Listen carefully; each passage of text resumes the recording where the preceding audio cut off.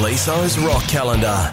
Now, reading this, it kind of brings it all into context. It was 1970. Yes. And Paul McCartney was 27 years old, Unreal. right?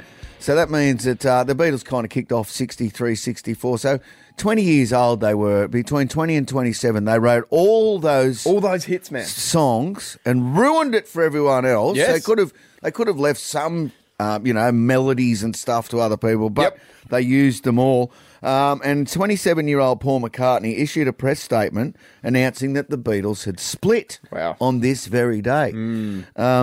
Consequently, it was 1 week before the release of his first ever solo album. So let's look into that. So has that been clearly been done on purpose, and it's just get some... Well, obviously, it's the biggest news in the world. Yeah. It would be the Beatles have split. Yeah. And then, but Paul's got a solo album coming out. Yeah, that's right, Now... because he's denied that, hasn't he? Well, he said at the time, I've got no future plans to record or appear with the Beatles again or to write any music with John. So obviously him and John, by this stage, are on very rocky ground.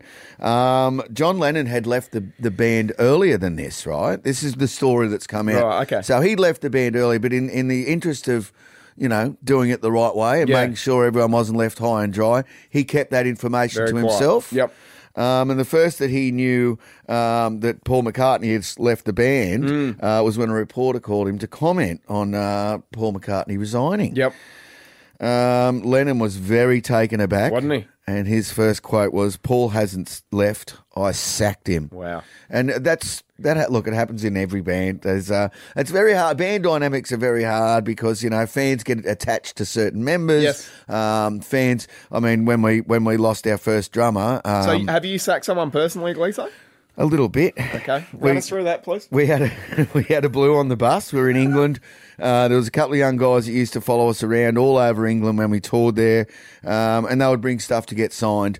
Our drummer at the time got on the bus, and if they didn't have anything they'd bought to get signed on that particular date, they'd buy something that they already have and get it signed again. Got you. So our drummer gets on the bus. I say, "Brad, sign this." He says, "I'm not signing that for those guys. I've already signed stuff for these guys.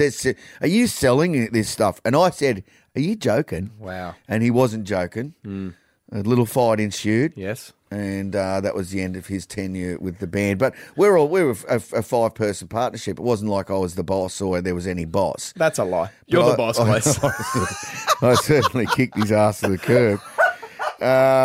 But yeah, it's very hard because you don't want to upset the apple cart. And with us, with the Jets, when we when people have finished their tenure with us, we just kind of get because we've always done it when we've had gigs and we've had recording, so we just get someone else to step into the breach, and before too long they're a part of the band. Perfect. So I always talk about the guys who've gone before, and then when I'm talking about it, I say they're not dead. No.